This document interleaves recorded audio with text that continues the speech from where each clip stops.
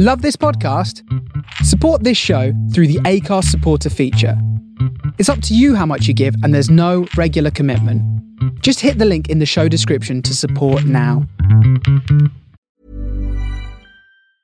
Hiring for your small business? If you're not looking for professionals on LinkedIn, you're looking in the wrong place. That's like looking for your car keys in a fish tank. LinkedIn helps you hire professionals you can't find anywhere else, even those who aren't actively searching for a new job but might be open to the perfect role. In a given month, over 70% of LinkedIn users don't even visit other leading job sites. So start looking in the right place. With LinkedIn, you can hire professionals like a professional. Post your free job on linkedin.com/people today. Burrow is a furniture company known for timeless design and thoughtful construction and free shipping, and that extends to their outdoor collection. Their outdoor furniture is built to withstand the elements, featuring rust-proof stainless steel hardware, weather-ready teak, and quick-dry foam cushions. For Memorial Day, get 15% off your Burrow purchase at burrow.com/ACAST and up to 25% off outdoor. That's up to 25% off outdoor furniture at burrow.com/ACAST. Mom deserves the best, and there's no better place to shop for Mother's Day than Whole Foods Market. They're your destination for unbeatable savings, from premium gifts to show-stopping flowers and irresistible desserts. Start by saving 33% with Prime on all body care and candles. Then get a 15-stem bunch of tulips for just $9.99 each with Prime. Round out Mom's menu with festive rosé, irresistible berry chantilly cake, and more special treats. Come celebrate Mother's Day at Whole Foods Market.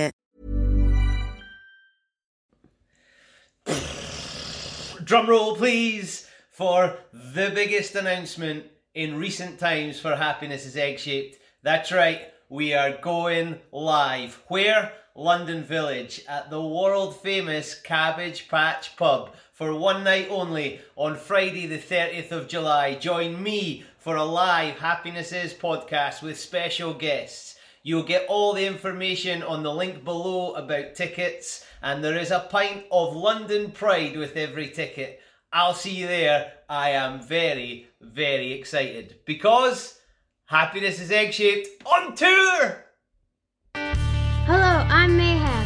Hello, I'm Chaos. And our Happiness is Egg-Shaped. Happiness is egg-shaped and love's a circle with no end. No, I was talking about this last night and he said happiness is egg-shaped.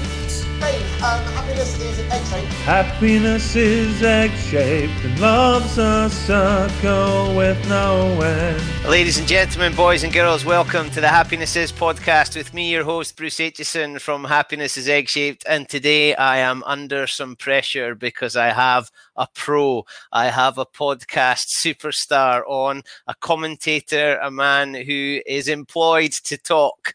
So he's going to show up the amateur here. It's a man that I met through Doddy Weir, who has introduced me to many people. We've never met in person, and I hope that day will come. But we've met on the screen in situations like this, and I am so happy he's been able to find some time and tidy his bedroom because he is crazy busy, and I am really excited to have the one and the only Mr. Nick Heath joining us. Hello, sir. What an intro. How very kind. How are you, Bruce? Yeah, I'm very well, and I'm so happy to have you. It's been trying to put all the bits of the jigsaw together, but I've tracked you down for a bit of your precious time. There we go. Yes, had a quick tidy, put things back, lines, but had to make it all, It was all there already. It's fine. It is funny that we've now, in this period, been able to jump inside people's homes and see what's going on. And I'm impressed with so many people that I never thought would read many books seem to have shelves and shelves and shelves of books. Yeah, I ended up just getting hold of that actually when it was when I was starting on work on the Lions tour with TalkSport, and actually I was just like, I need something where all the stats are, and that book is amazing. So then I was like, that's going to look great behind everything. So yeah, it does the job. And you've been really busy during lockdown. You started by doing absolute nonsense that just made people laugh. Talk us through how you got started in that. Yeah, it was all a bit crazy, really. it was, I mean, we could see lockdown coming in March 2020, are we?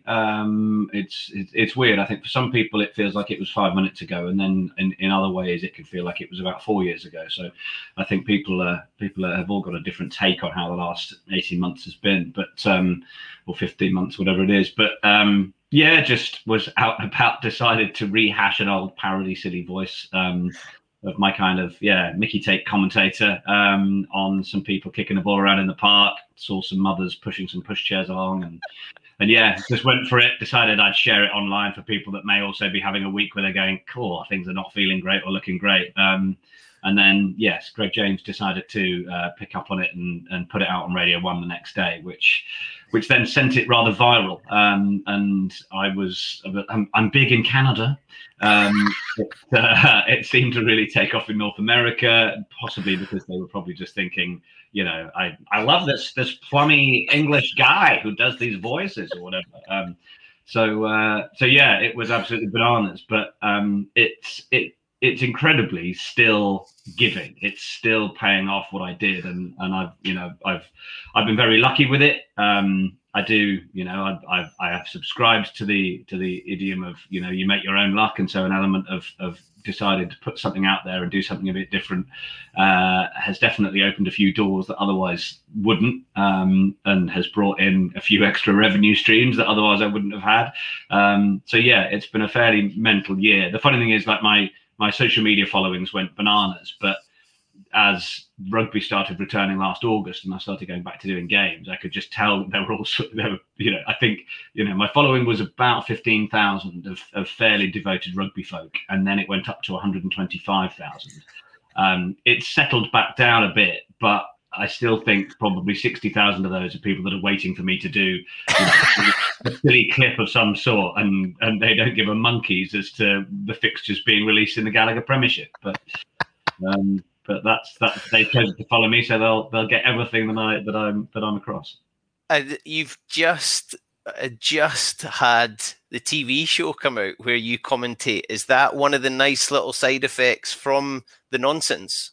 Yeah, it certainly is. Yes, The Void on ITV. I got contacted in April last year. Actually, one of the earliest people from a kind of sporty, entertainmenty background. I got contacted by a production company that said, we're looking to try and make a show for ITV, an entertainment sort of game show, a bit like Ninja Warrior, a bit like The Cube, kind of bit of skill and a bit of athleticism. And we just need someone to do a voiceover on this 3-minute reel we've got that we filmed to try and sell it to the channel. And then I got a call about the end of May, middle of June this year, saying, by the way, remember that voiceover you did for us? We've made our show. And I was like, oh, awesome. And they said ITV want to hear a couple of voices proposed that would do the commentary on the games. So we'd like to use you. We'll propose a couple of others and we'll see what happens. And then a few days later, they came back and said, right, you're the man for everyone. We start doing it in the next couple of weeks. I was like, oh wow, okay. So it was weird. It was just at the time as well. That came in the week I had shared on social media the fact that I was going to be doing a couple of England games on Channel 4, which was a nice feather in the cap. I've been fortunate enough as my career has grown over the years. Done plenty of women's internationals, women's Six Nations, men's Six Nations highlights for different clients. I've done international men's games of different competitions. You often do world feed while there's a host broadcaster. So you might be, my mates in Australia might hear me, but people in the UK wouldn't necessarily. So to have been asked to do the two England games against Canada and the USA for Channel 4 recently was just a tiny little box that had remained unticked for me, which was, a home international to a home UK audience on live telly. So it was lovely to be able to do that. So I was very gleefully sharing that on social media, and lots of lovely people saying, oh, it's great news, well done, or whatever. And then that afternoon, I got the call about the Channel 4, about the ITV show, The Void. I was like, I can't put this out now because people are just going to go, oh, you can. So it was. It's been a pretty mental couple of months, really. I don't think people would though, because everybody loves Nick Heath. Yeah, I'm not so sure about that, but I mean, it's a one-man promotion trail when you're self-employed. So there are definitely harder days and tougher days, and and everyone has them, but certainly, I think it's nice to shout about when things are going well, and people have been kind to me over the years, and so it's nice to be able to share that for those people that have been supportive. I think, if anything, I've said this a couple of times, but one of the things that came off the back of the life commentary series of clips that I did was, there were people contacting me, Canadian American housewives, and it was kind of like, my husband watches the game, but if this is what sport can be like, count me in. And you're a bit like, well, actually, why can't it be more fun? Why can't it kind of 100%.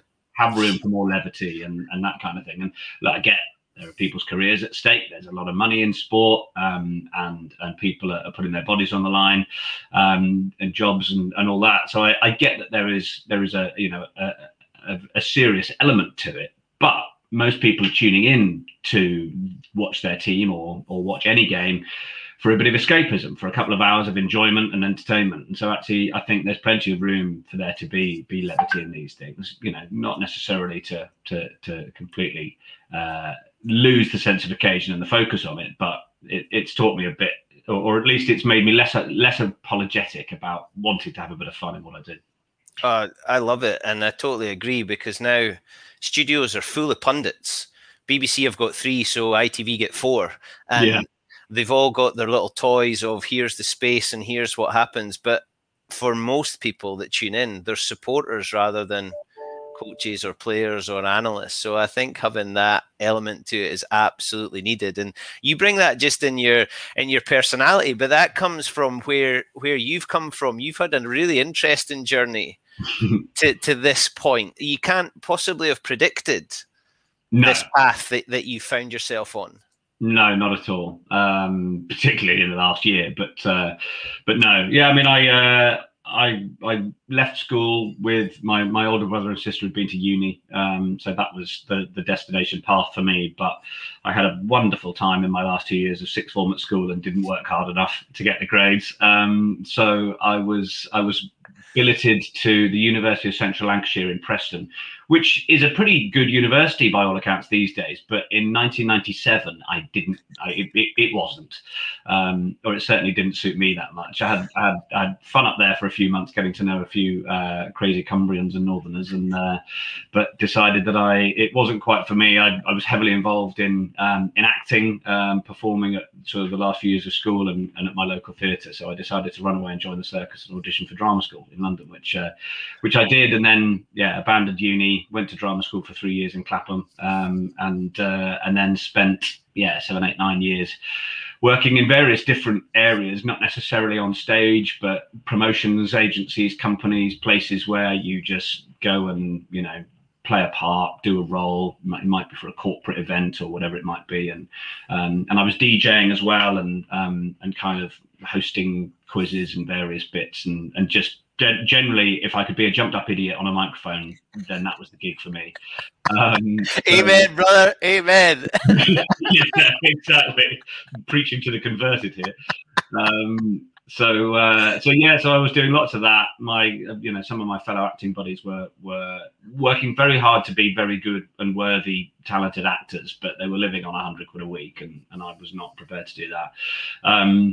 But I sort of got to a point around 2007-8 when I was just at a bit of a crossroads, wasn't quite sure what the next move was going to be, and had a bit of an epiphany to try and get into broadcasting, which was actually what I had applied to try and do from school, but didn't get anywhere near the grades.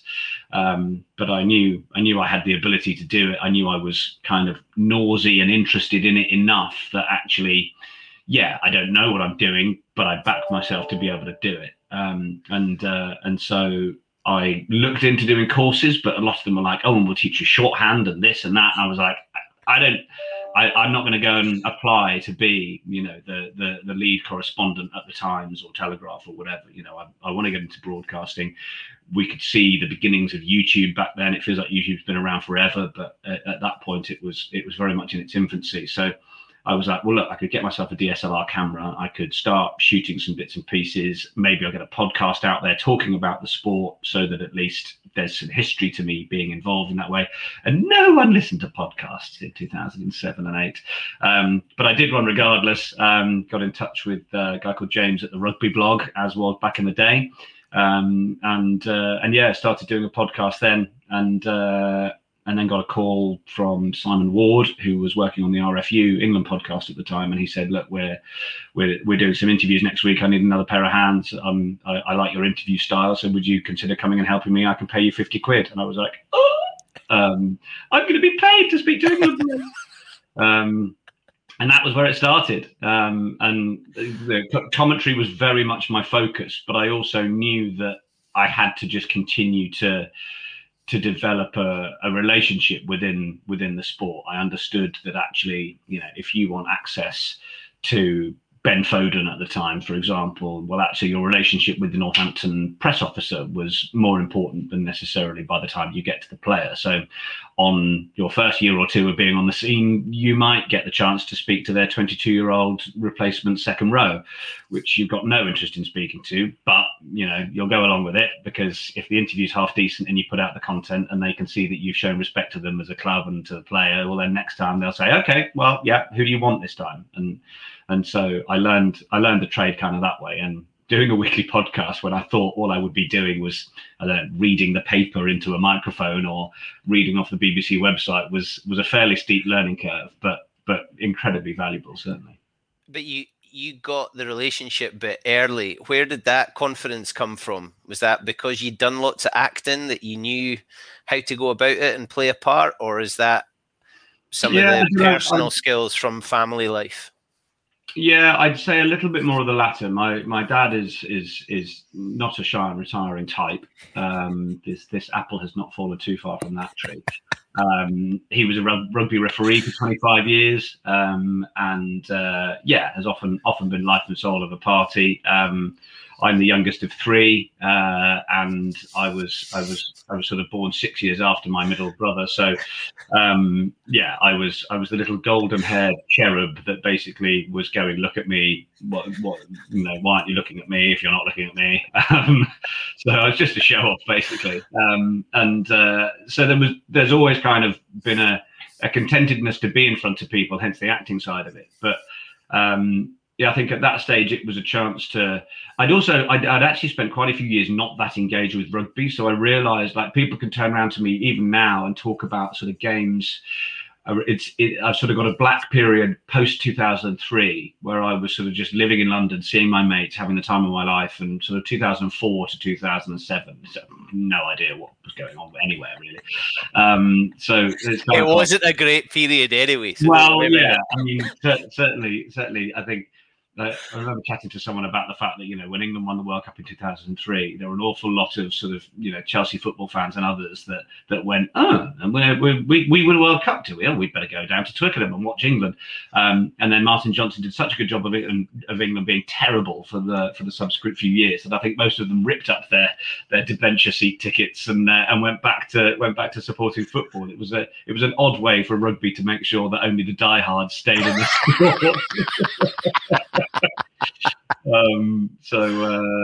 That was my outlook on that. But I thought, if I can get to talking about it with the knowledge and understanding of the game that I have. I mean, I then trained as a referee myself to begin with, as I was embarking on the kind of media and broadcast side, and then I realised that I was going to be needed to be attending games at weekends more than I was going to be able to be refereeing them. So it was a fairly short-lived career with the whistle. But it was good because, I'd run the line from my dad. I was always interested in the laws. It was good to get up to date with them, then to be able to, be on the field myself, be in touch with the grassroots side of the game. And then, started having more opportunities to then be in conversation with whatever it might be, England players, club players, that kind of thing.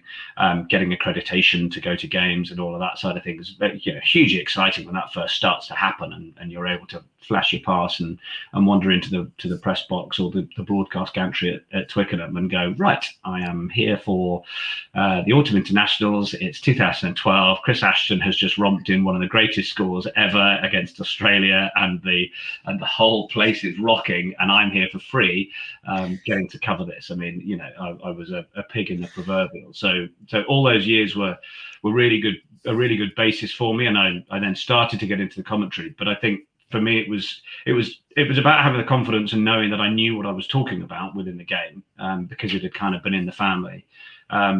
And then also learning some of the technical stuff. You know, I remember going to do my first commentary for BBC Surrey when I was up in Nottingham, and I was covering Nottingham Esher on a Friday night. Didn't leave enough time for the traffic. Got there late. I was meant to be getting a replacement player to come and join me to do the game. I was nervously setting up a Glen Sound box, which is what you plug all the commentary mics and headphones into. Had never done it before. I'd been shown in the studio, but all of a sudden I'm like, the game kicks off in 20 minutes and I'm not ready. So I'm trying to put all of that together, and then I'm shouting down. I'm like, "Oh, sorry, I think I was told I was getting an injured player." They were like, "No, we haven't actually got anyone for you. Sorry." I was like, "Oh, good." I'm now doing this whole game on my own, and then I basically started the game. I'm about a minute into it after kickoff, and a chap comes up the stairs and he spots the empty headset and microphone next to me and just points to it, and I'm like, while I'm talking, trying to gesture him in, and he walks in, puts his BBC pass down, and it was a guy called Dominic Busby, and he just sat down. So then, sort of next stoppage, I was just like, and of course, with us this evening is Dominic Busby. How are you, Dominic? So that people listening, they're like, oh, he's obviously been there the whole time. His summariser, and we got to half time. I pulled off my headphones, and I was like, hi, Nick Heath. It was absolutely bananas, Dom was amazing to me that day. Unfortunately, he very sadly passed away recently. And listening to the tributes around and about, it seems he was the man of sport in cricket and rugby, and was all over every sort of regional BBC station over his career. It was a sad loss for him recently. But I feel very privileged that I've got a lovely little story of when he came to my aid right at the start of my career to be able to remember him by. But those people help to just that little moment, or that big moment as it probably was for you, has stuck with you. So you then building relationships with other people, that's a great model to follow, even though you didn't know him and he wasn't necessarily someone that, you know, you were in awe, but him giving you that allows you then to pass that on. Would you agree? Yeah, I think so. And I think it's about asking questions of people sometimes as well that they may not have asked themselves. I've had, you know, young journalists, young guys leaving colleges or doing journalism degrees over the years message me and go, hi, I want to do what you did. How do I do that? Or I want to get into journalism. Where do you suggest I start? And actually, you know, that you can't really answer those questions, because what you have to then do is just turn them back to that person and say, well, what area of journalism? What excites you? What do you want to do? Do you want to be speaking on radio? Do you want to be writing the lead column for The Guardian? Do you want to be on TV? Do you want to be reporting? You know, there are so many areas and so many threads. And I was fairly, you know, I knew that I wanted to commentate. But actually, when I first started out, I was doing bits of, you know, I was doing a podcast for 2 years. I was taking my camera and going and filming interviews with players. And at that stage, clubs they were very slowly embracing of social media, Twitter to begin with. They knew they should be producing video bits, but they didn't. You know, they had one media manager who was looking after writing the program every week, getting the team news out, doing any of the interviews, putting it on the website. You know, these people have been, you know, chronically underpaid and overworked historically as a role in most rugby clubs. If you ever see a media manager in a rugby club, just say thanks. They'll appreciate it.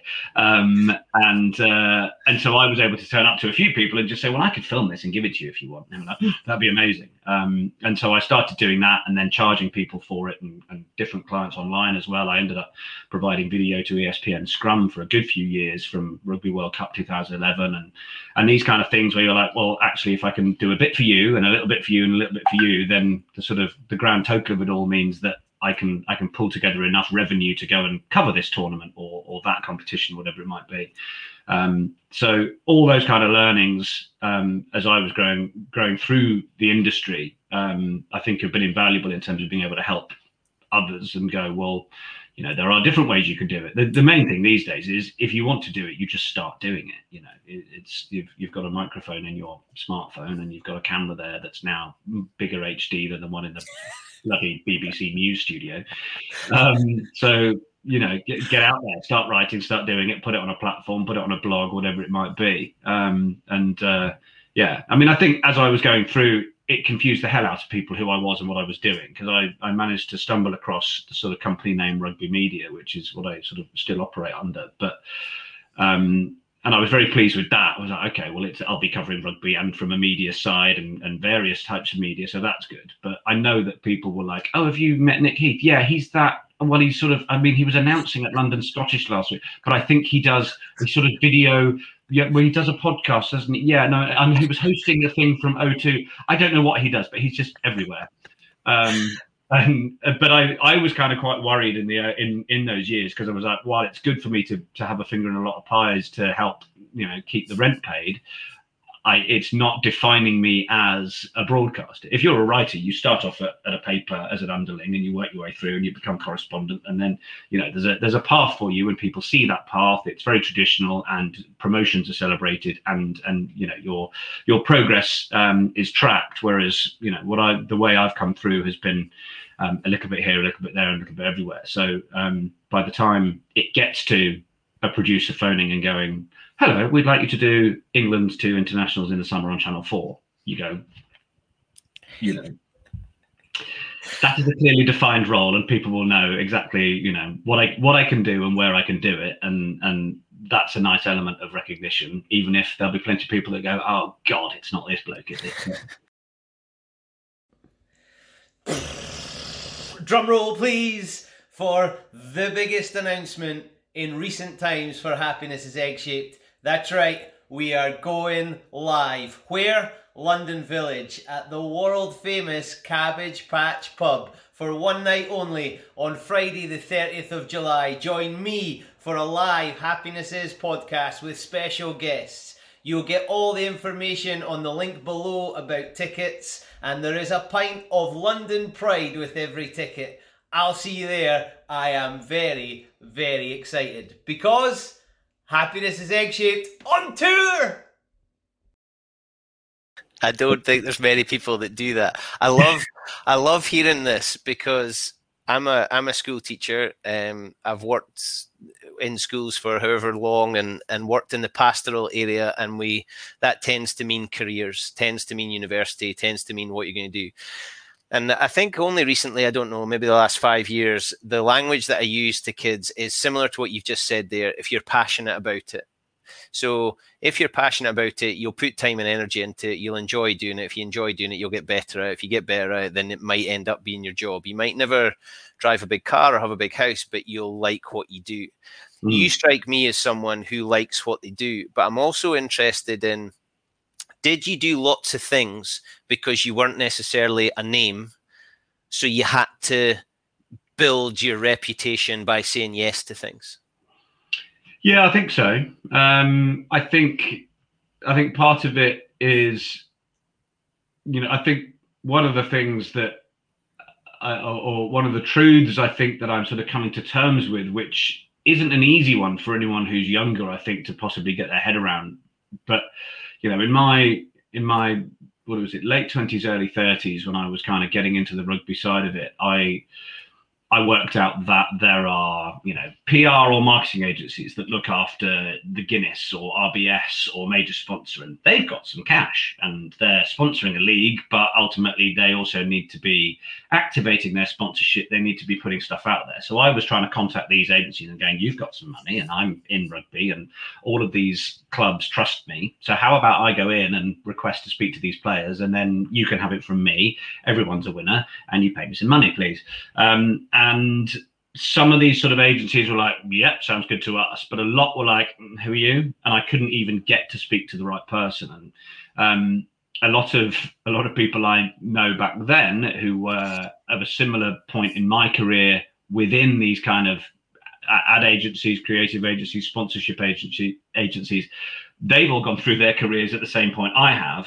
So now 10, 15 years later, a lot of them are, account directors running things, and they know how long I've been in the industry. And so as a peer group going through the game, or the peripherals of the game and everything that goes with it, I think you sort of graduate to a point where actually you're very well connected. And I think as much as I was hungry to be in and part of certain things and have people understand who I was and what my reputation was that I was trying to build, some of that was just going to take a natural amount of time. And that's quite hard to hear, I think, if I was telling that to myself at the age of 28, 29. It's just like, well, some of it might come off, keep trying, but it's going to be a lot easier when you're 38, 39, 40, because by that point, people have known you for 10 years and, call it old boys network, I think. But it's ultimately about people just knowing who you are, what you do. So I can get contacted by a friend of mine at an agency and go, we've got an event, we need someone to host it. It's right up your street. You'll be exactly what we need.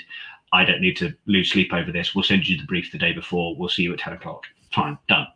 And that side of things is lovely to be at. It's nice to be at that point. But yeah, there were many years of definitely feeling I had to prove myself, and being in scenarios where you've got X or Y rugby personality who is sort of meant to be the focus of the day or whatever you're involved with, and they've shaken your hand and looked over your shoulder for someone more interesting walking into the room. And there are a few of those in the game, and you'll have your own short list of who you think they are, and I'll have mine. But I also quite quickly thought, well, I'm not going to lose any sleep over these people. I definitely said to myself very early on, and maybe someone even said it to me, don't ever expect or want any of these sports people that you're spending a lot of time with, that are many people's heroes and idols, to be your mates, because their mates are on the rugby field, their friends and family are their mates. You're someone they often meet through a work environment, because that's what professional sport is for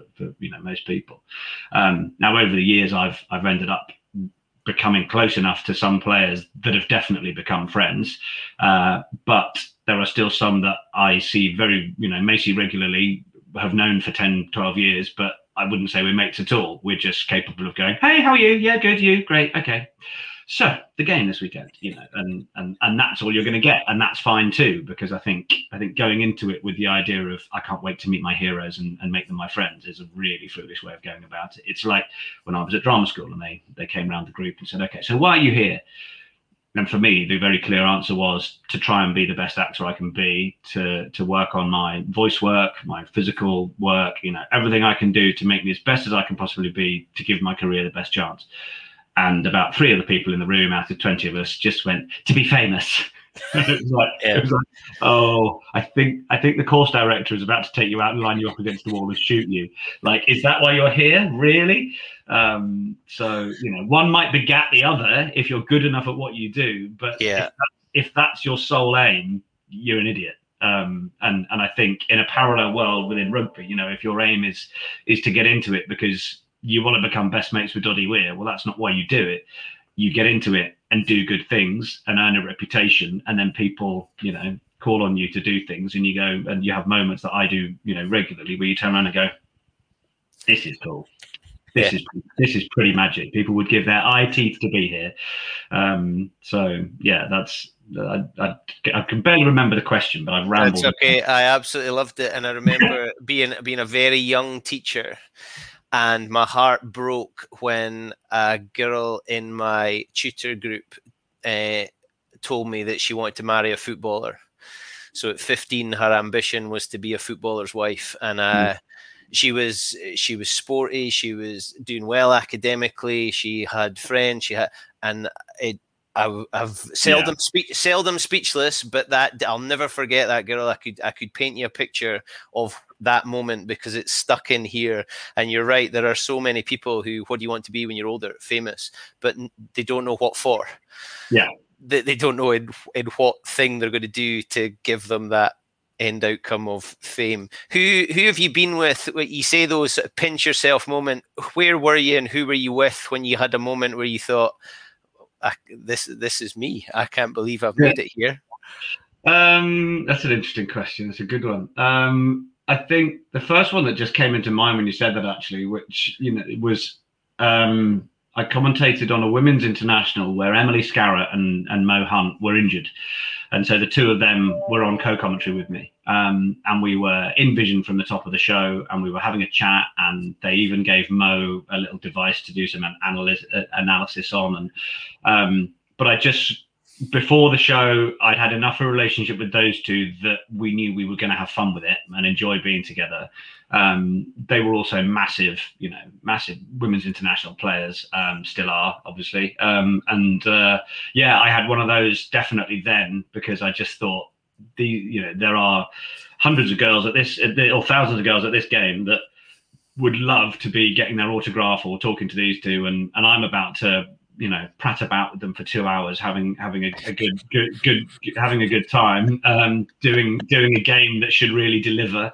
I think it was England Canada, maybe, was it? It was that was one of those, because although we had started to become mates, I also felt pretty honoured to be their mates in that sort of environment, and to be working with the two of them who were so good. But I'm trying to think of others. Please put that on your website. What job do you do? I prat about for a couple of hours. yeah. This is generally how I look at it. I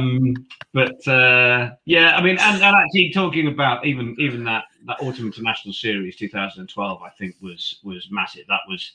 I'd been an accredited journalist attending Twickenham for a couple of years by that point, and so I knew the score. I knew what was going on. I was doing some reports for Talking Rugby, an agency that was going to Twickenham and sending radio reports to various radio stations at the time. And you would literally sit there with a call list from, let's say the game was kicking off at 3:00, from 2:40, and you'd do a preview, 30-second preview to LBC.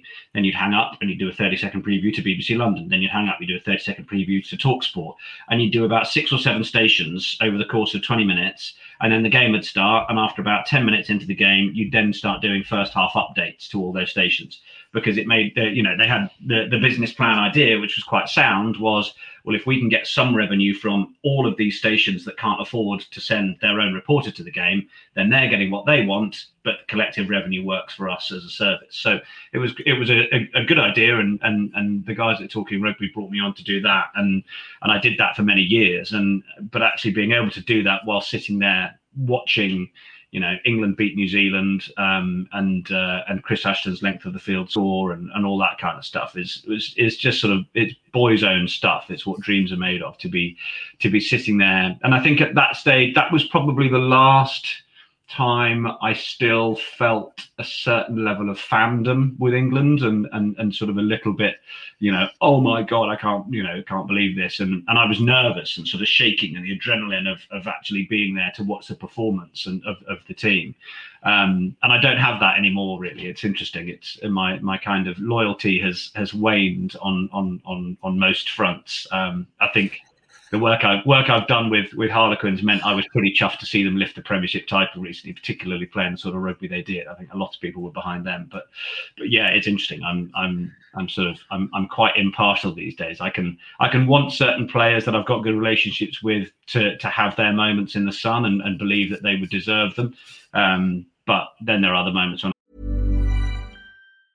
Mother's Day is around the corner. Find the perfect gift for the mom in your life with a stunning piece of jewelry from Blue Nile. From timeless pearls to dazzling gemstones, Blue Nile has something she'll adore. Need it fast? Most items can ship overnight. Plus, enjoy guaranteed free shipping and returns. Don't miss our special Mother's Day deals. Save big on the season's most beautiful trends. For a limited time, get up to 50% off by going to BlueNile.com. That's BlueNile.com. Hiring for your small business? If you're not looking for professionals on LinkedIn, you're looking in the wrong place. That's like looking for your car keys in a fish tank. LinkedIn helps you hire professionals you can't find anywhere else, even those who aren't actively searching for a new job but might be open to the perfect role. In a given month, over 70% of LinkedIn users don't even visit other leading job sites. So start looking in the right place. With LinkedIn, you can hire professionals like a professional. Post your free job on linkedin.com/people today.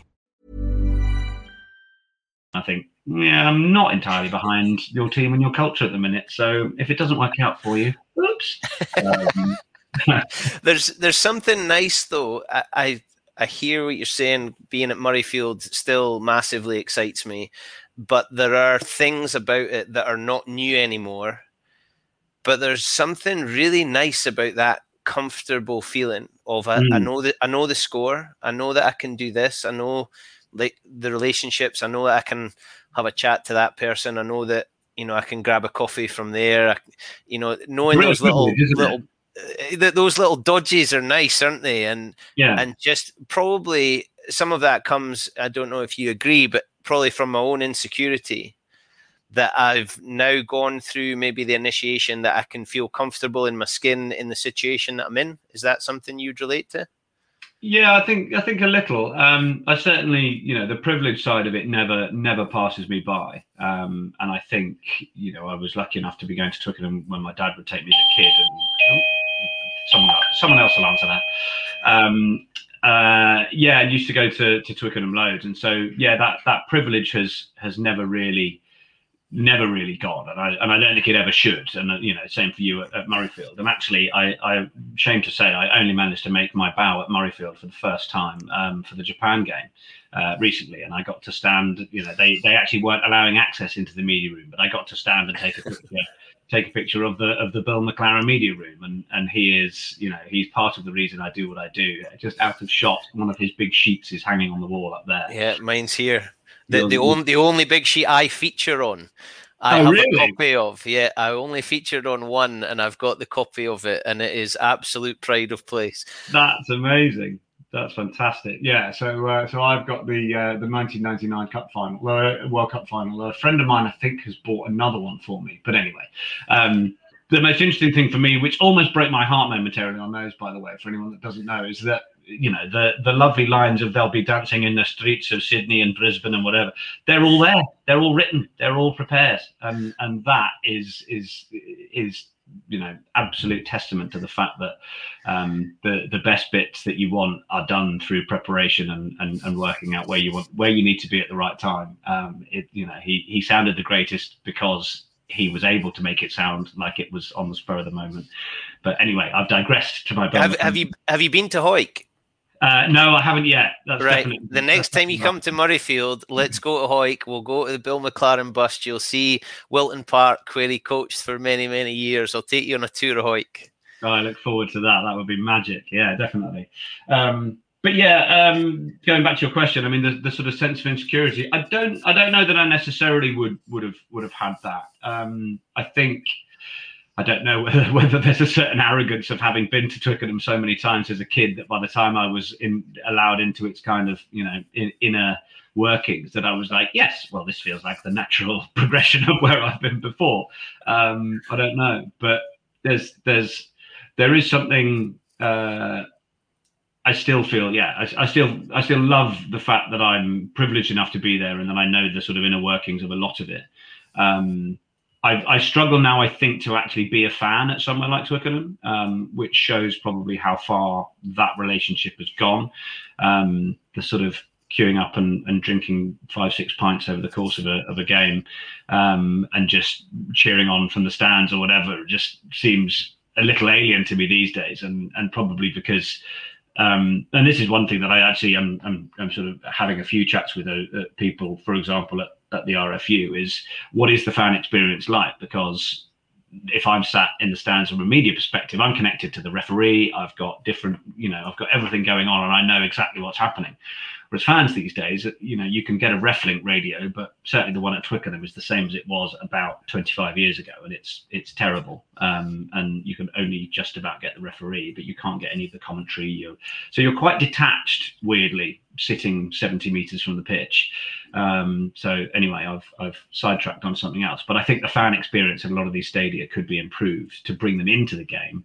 I think some people talk about the NFL referee style being broadcast around the stadium, and yeah, maybe there's time for that. But I think, but then I guess the other side of the argument is people are really happy to be there and to be having a wonderful day. But part of it is also being sat in the stands, chatting the hind legs off their mate about what's gone on over the last couple of weeks, and the game is almost a sort of small part of that, because it's about the social occasion as much as anything else. So I'm not going to suddenly make people have to get into the nauseating detail of a rugby game if actually that's only 20% of the reason they're there. And you're still playing, you still go and play touch, so you're still in contact with the grassroots. How much stick do you get for things you've said or commentaries you've given, or does it not matter? You're just there to play touch? Yeah, more the latter. Interestingly, it's more the grief I get from people on the journalism and media side that are just like, "Oh, you still think you're a player, do you? You're playing touch. It's nothing." I'd love them to put some boots on and try a game of touch and see how long they last, to be honest. But yeah, me too. I find it. I actually find it really useful, and I played to a decent level a few years ago, and the journey into doing that and the amount of time it took, bearing in mind the coaches were laying down S&C and diet plans for us and various things, and we had monthly training camps and various things, and it took over my life for a good sort of 6 to 9 months. And as a window into the amateur game, and particularly where the women's game has been at, I was able to really kind of identify with it. And by the time I'd sort of played in the tournament, and I ended up meeting up with a couple of the England girls, and I was just like, God, it's unbelievable. I've got a real insight into how much time it takes, how you have to balance everything, the sacrifices you make, because I haven't seen any of my mates. I've not been to a birthday or a wedding this summer. I've been having to do training and all sorts. And I think Emily Scarrett turned around to me and just went, no, not sacrifices, it's choices. Quite right, Emily. And I just turned around and went, "Are you media training me as to what I should be saying?" She was like, "Yep, absolutely. That's what you have to say. It's choices. It's not a sacrifice. No one's making you do it." I was like, "Oh, okay, very good." But I do think that definitely meant that my empathy towards commentaries on the women's game, particularly, subsequently was influenced by having had that experience of playing, and also just knowing what my body feels like or has felt like for the last 2 days when I played a high level comp for the first time on Sunday for the first time in ages, and I feel like I've been hit by a car. So, I'm no spring chicken, but even so, the idea of actually that's how most professional rugby players feel on a Sunday, Monday anyway. And they do it week in, week out. And that toll on the body, particularly on the last year that we've had, where I think, things resumed beginning of July in terms of the pre-season, the 3-week pre-season they had out of lockdown. Then a lot of rugby resumed in October. Then there was a 3-week off season for most, certainly in the Premiership, and then back in. So I think most of the players are feeling like, they've had a season that has gone for a full-on year, and if you're in a Lions squad, it's still going. So that's hard. That's hard to take, and actually, I think if you're therefore aware of that as a writer, a broadcaster, someone working within the game, then actually it's nice to be able to identify with that and show that empathy with players, because it helps you understand that these are human beings and people that are doing this. That empathy thing hits home with me. I was really frustrated by some of the nonsense on social media off the back of the Women's Six Nations, because Scotland took pelters for all sorts of things with people who don't know how to judge it because they don't have that insight like you have. What level some of the players are at. Some of them are at work. Some, those life choices that they're having to make. You've been a real champion of the women's game. How and why did that come around? I got an opportunity to work on it quite early on, 2010, I think. But my sister had played, and my cousin Emily had played, and they actually had a game while my sister was playing for Blackheath and my cousin was playing for Marlow. They played against each other, and my dad refereed it, which was quite hilarious as a family occasion. And there is footage of me from about 1994 behind my dad's video camera, filming it from the touchline. And I'm even in my sort of quite posh home counties voice going, "And there goes Emily, and she's running up the..." And I'm like, does this mean I can technically say I've been commentating on women's rugby since 1994? Can we go with that? So there was that, and I just I don't know. I think when I first got given the opportunity, I thought, well, these people are obviously working as hard as they can within their world for that shirt. There is a competition for places. Is there as big a player base as the men's, which forces the competition and the standard to be absolutely at its peak? No, it's probably not as high. It's the same as playing for England at touch, which I managed to do, which makes people go, can't be that hard then, can it? But, you know, so but it can't not be what it is. That's just the reality of where things are. And so are the people that are competing and playing for those spots working the hardest they possibly can? Yeah. Or at least the hardest they know to work. And as the game gets bigger and harder and more professional, a lot of these players over the last 5 years have probably gone, blimey, I didn't know I could work even harder than I used to, but I'm having to, and all that kind of stuff. So I just always felt that because, you know, in a lot of areas, the skill level didn't seem as good, and sometimes now still isn't, I'm happy to say, and I know that a lot of the players would agree with me still, then it was easily dismissed. And I was very keen to sort of show whenever I covered it that it was still okay to be fair. It was okay to say that was absolutely brilliant, but that was terrible. And they'll be really disappointed with that because they know they're better than that. And I would have players come up to me, you know, a week or two after games and say, by the way, thank you. It's the first, you know, you've been honest. And a lot of people are either patronizing or they look the other way if something was crap. And so actually it was really important to me to be real about it, but also at the same time to have that bit of sympathy with the fact that this game is not being terribly well supported. It's not got much money in it. It hasn't got much sponsorship behind it. And there is that, you know, build it and they will come argument, chicken and egg. Well, you know, when's it good enough to invest the money in, or when do we put the money in to make it good enough argument? And I think it's still a bit of both. I think unions need to understand that it's not cost, it's investment. You invest in the women's game, more grassroots women will pick up their boots and play. Who knows, a you know, young mother at 35 who's got an 8-year-old daughter who they're going to start going down the club, and she decides she's going to get a pair of boots and play in the women's team while the daughter's playing. Well, actually, the son and the husband might go, do you know what, we should be playing this as well. The women's game and the growth of that is only going to cyclically bring more men back into the game, in my view.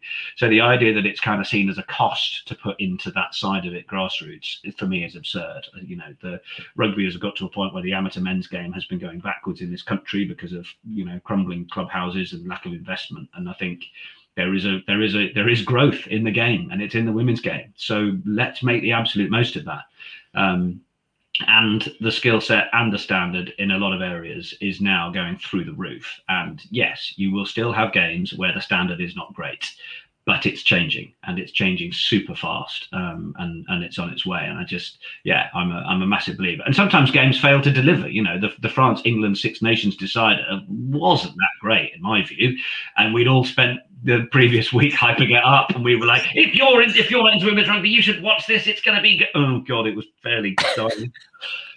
But the amount of men's games that do that, yeah, similarly, it was a tight sort of cup finally sort of game. It didn't really deliver. Well, how often do we say that? So, yeah, I think people can get off their back. People can get off the back of people championing it, because it has to be championed for people to start seeing it, for them to see the skill level, for them to see that it's worth investment and telling people about. Are we turning around to people and saying, you know, this England-Wales game is going to be as good as South Africa against New Zealand in the Rugby Championship? Well, no, of course it's not. But look at these girls belt 7 bells out of each other because of how much it means to them. It's great rugby, you know.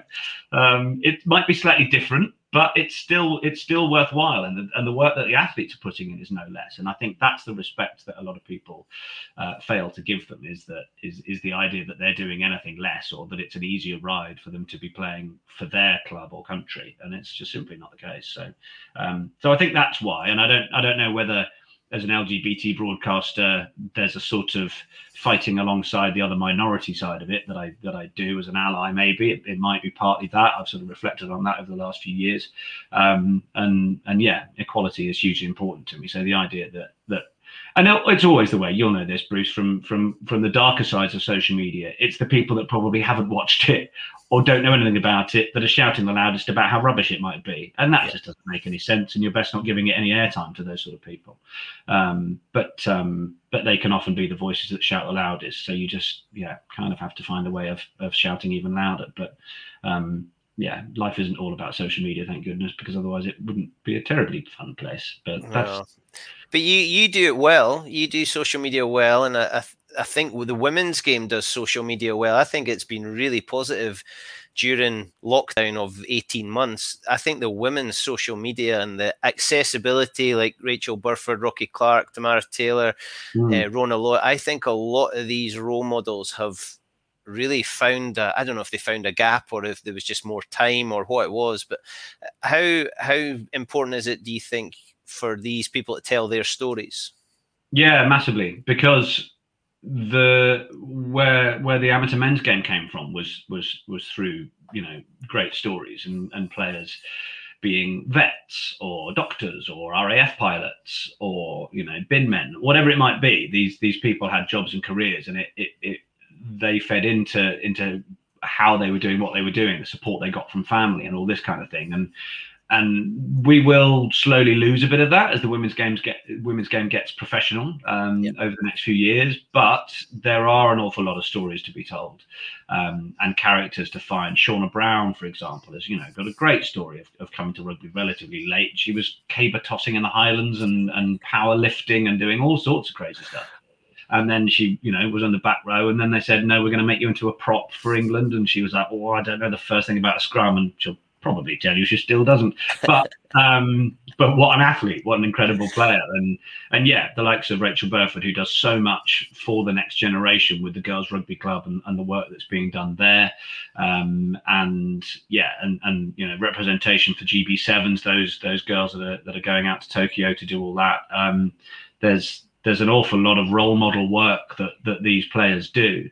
And I see it when I'm at a game and there's a clutch of 7-8-year-old girls around me desperate to get, Emily Scarrett's signature or Rocky Clark and these sort of players. And that's so cool. And it's providing for me the right type of role modelism, for want of an expression, because, I've got a niece and nephew who are in their teens, and I cannot fathom what an Instagram teenage life must be. I mean, it's scary, frightening. How on earth you decide what your body image is going to be, or how to ignore it, or how to, it absolutely, the mind boggles. I would have made so many mistakes. There'd be so much of my past that's out there and not able to reclaim that I would be so crestfallen about. So thank God camera phones weren't around during my teenage years. And all that kind of Amen. Yeah. So I think the more that these athletes can show, look, let's put the phone down, let's go over here and run around. And whether you're, fat, thin, tall, short, whatever it is, rugby's still a game for you at this level, and you can play a part. And I think that's still, at the end of the day, is one of the key things about the sport. Yes, there's a homogeneity to the players at the top end; they are all a certain size and weight and whatever, but the grassroots game hasn't changed. And I think, someone said to me, why do you think rugby is better at its inclusivity, whether that's LGBT or women's side generally? And I was like, well, because historically people come to the game from all sorts of backgrounds with, all sorts of physical attributes, but there is a role for them to play within the team. And so if you needed the 18-stone bloke to burrow over from 4 meters away to score the winning try, he's as deserving of the beers in the bar at the end of the game than the 5'8" nippy little scrum half that scored the game's opening try. And the two of them are equal to whatever the team have put forward, and no one cares about who they are or what they do off the field. But in their own way, they've contributed exactly the same way to a team on it. And I think there's an element, therefore, of accepting people for everything that they bring, and that probably is a bit of a reason why the sport has been pretty accepting. It's got work to do, obviously, but yeah, I think that's a big part of it for me, from women's game and right throughout the sport. So have you been lucky? Because I've read and I've heard you talk about you've never experienced anything other than a pretty happy time within the game because of those reasons you've already given. Have you just been lucky, or do you feel that is not necessarily a majority, but lots of people are able to enjoy that?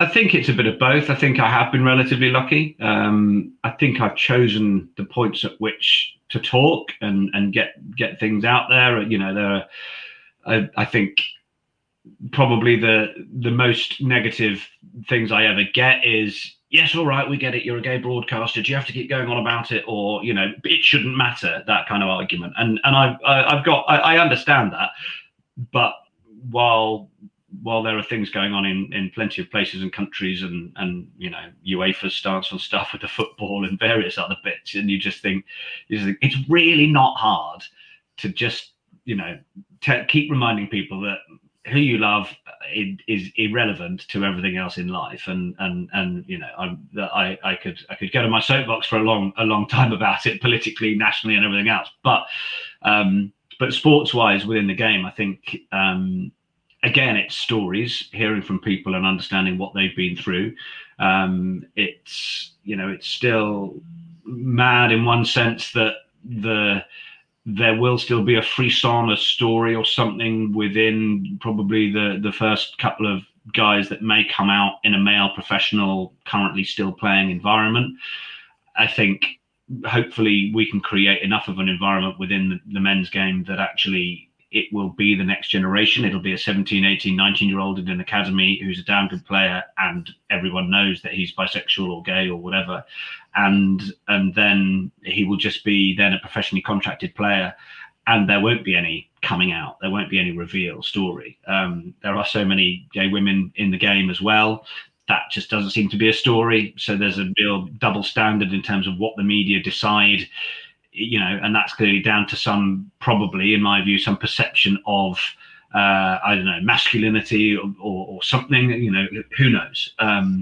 But yeah, I feel like I've been pretty lucky, and there are moments when I feel that I'm, you know, I have a bit of a platform that I will feel it's a time to say something. With our lovely friend Israel Folau, the moments he decides to share his religious beliefs, I've got no problem with anyone having religious beliefs. That's absolutely fine. And I'm also not going about the argument that people used to give to gay people, like, I don't mind who you sleep with, I just don't need you to shout about it and ram it down my throat. I get that too. You know, I'm not making that argument, but I also think that it's important to not be actively putting things out there that could be having direct harm to young people. And so, you know, if you realize that a couple of the things that you believe in are quite inflammatory and could cause harm to people, maybe have the nous not to put those people in harm's way.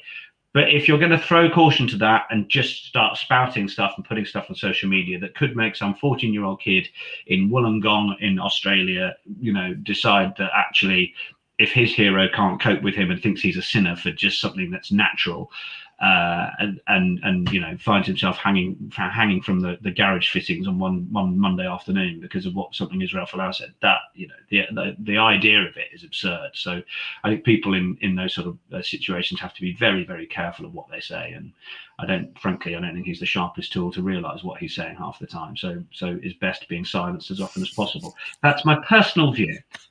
And you are well entitled to it. But you're a champion, and you're enthusiastic, and the way you go about things is so positive, and that must bring you some positive back the way. Have there been moments where you've been really surprised with the way you've been received somewhere, or the offer that you've had purely off the back of they just think this is a good guy?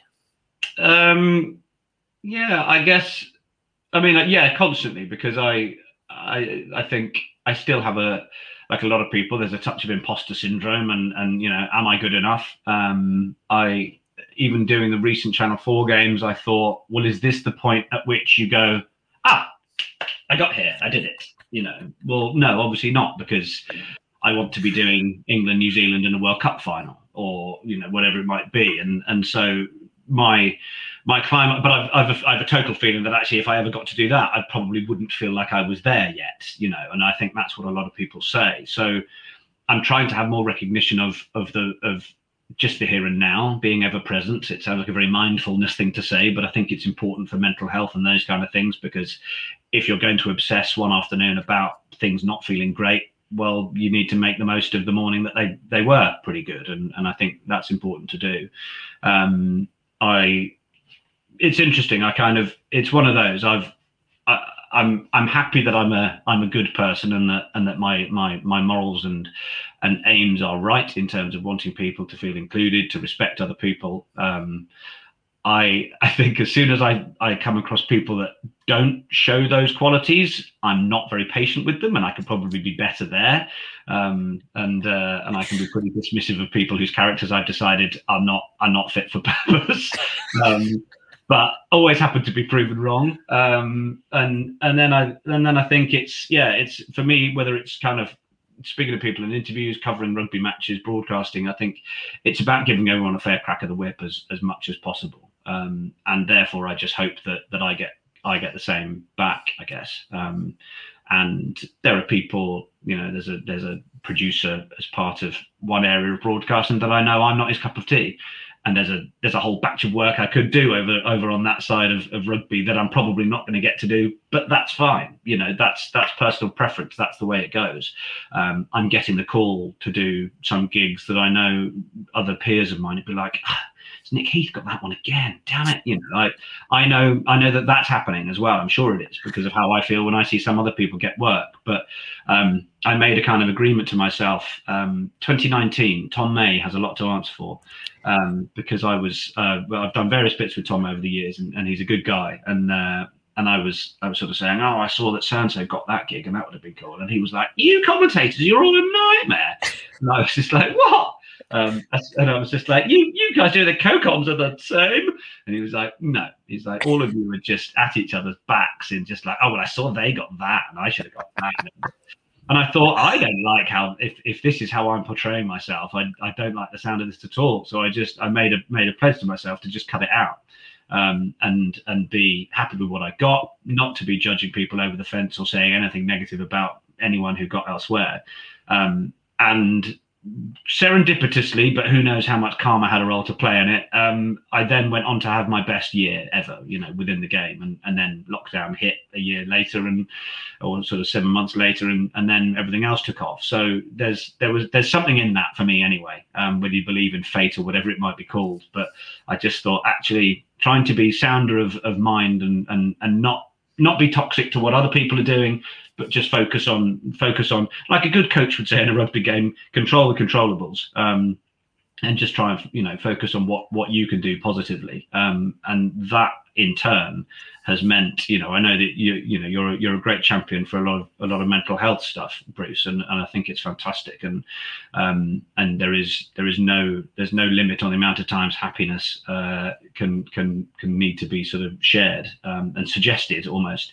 And I think that side of things is really important. And I think therefore I think for me it's just about trying to do the right thing and hoping that if you do that, then it kind of comes back to you in the right way.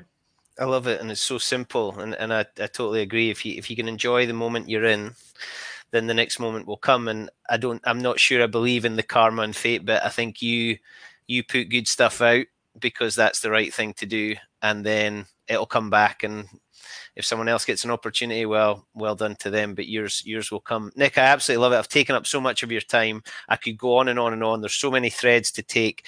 So I really appreciate it. Thank you so much. I've loved talking to you. So to finish off, can you finish the sentence for me? And I am intrigued as to where this is going. Nick Heath, for you, happiness is? Happiness is probably seeing my sister's Labrador Spike, who gives me the biggest welcome and cuddle every time I see him, because when he was a puppy, we did puppy training. And so it's like we're old friends. We went through something together. So I think probably, a cuddle with an over affectionate Labrador is probably right up there. And then maybe beyond that, a pint of Guinness by a roaring fire in a pub with a decent game of rugby on is a pretty close second. That sounds pretty spectacular. And being the owner of a over-loving Labrador, yes, I get it. Me and Maggie spend a lot of time together.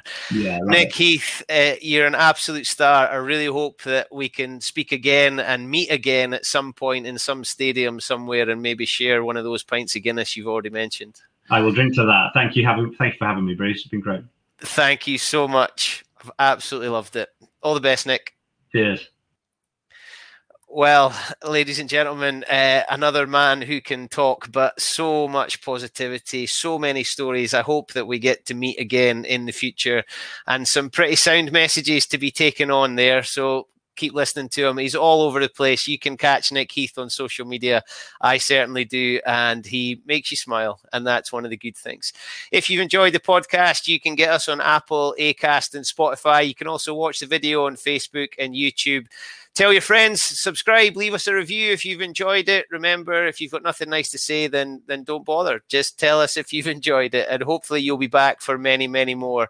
And there's a chance that you might be able to see the pod happen in person. More details for that on social media and all over the show. My name is Bruce Aitchison, and my happiness is egg-shaped. I look forward to speaking to you all again soon.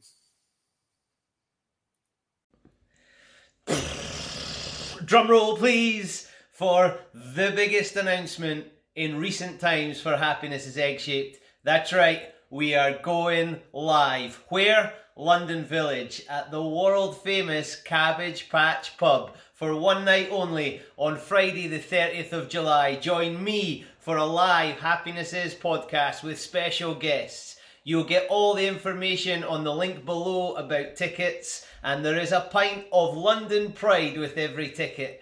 I'll see you there. I am very, very excited because Happiness is Egg-Shaped on tour!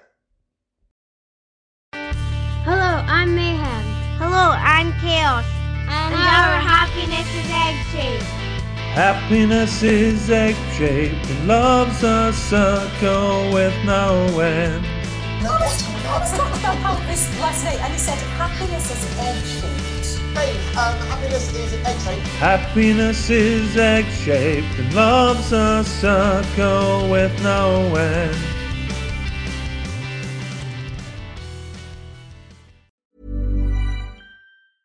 A lot can happen in the next 3 years. Like a chatbot may be your new best friend. But what won't change? Needing health insurance. United Healthcare Tri-Term Medical Plans are available for these changing times. Underwritten by Golden Rule Insurance Company, they offer budget-friendly, flexible coverage for people who are in between jobs or missed open enrollment. The plans last nearly 3 years in some states, with access to a nationwide network of doctors and hospitals. So for whatever tomorrow brings, United Healthcare Tri-Term Medical Plans may be for you. Learn more at uh1.com. Mom deserves the best, and there's no better place to shop for Mother's Day than Whole Foods Market. They're your destination for unbeatable savings, from premium gifts to show-stopping flowers and irresistible desserts. Start by saving 33% with Prime on all body care and candles. Then get a 15-stem bunch of tulips for just $9.99 each with Prime. Round out Mom's menu with festive rosé, irresistible berry chantilly cake, and more special treats. Come celebrate Mother's Day at Whole Foods Market. Even when we're on a budget, we still deserve nice things. Quince is a place to scoop up stunning high-end goods for 50 to 80% less than similar brands. They have buttery soft cashmere sweaters starting at $50, luxurious Italian leather bags, and so much more. Plus, Quince only works with factories that use safe, ethical, and responsible manufacturing. Get the high-end goods you'll love without the high price tag with Quince. Go to quince.com/style for free shipping and 365-day returns.